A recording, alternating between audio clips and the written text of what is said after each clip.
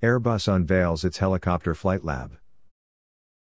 Airbus Helicopters has started in-flight tests on board its flight lab, a platform-agnostic flying laboratory exclusively dedicated to maturing new technologies.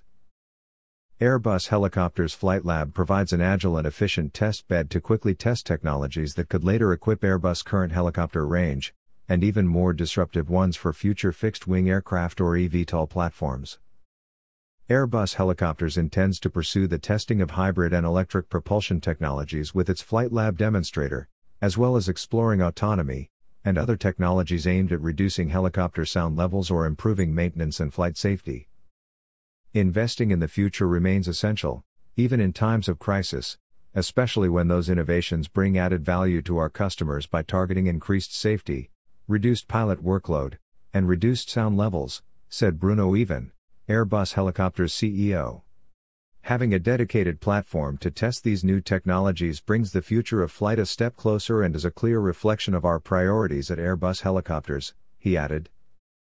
Flight tests started last April when the demonstrator was used to measure helicopter sound levels in urban areas and to particularly study how buildings may affect people's perception.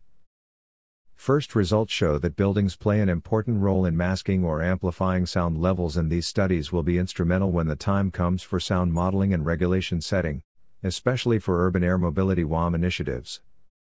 Testing was pursued in December to evaluate the rotor strike alerting system RAS aimed at alerting crews about the imminent risk of collision with the main and tail rotors.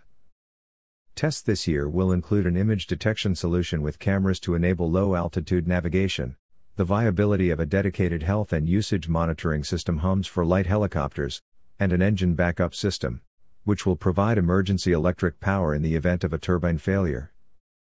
Testing on the Flight Lab will continue in 2022 in order to evaluate a new ergonomic design of intuitive pilot flight controls intended to further reduce pilot workload, which could be applicable to traditional helicopters as well as other VTOL formulas such as UAM.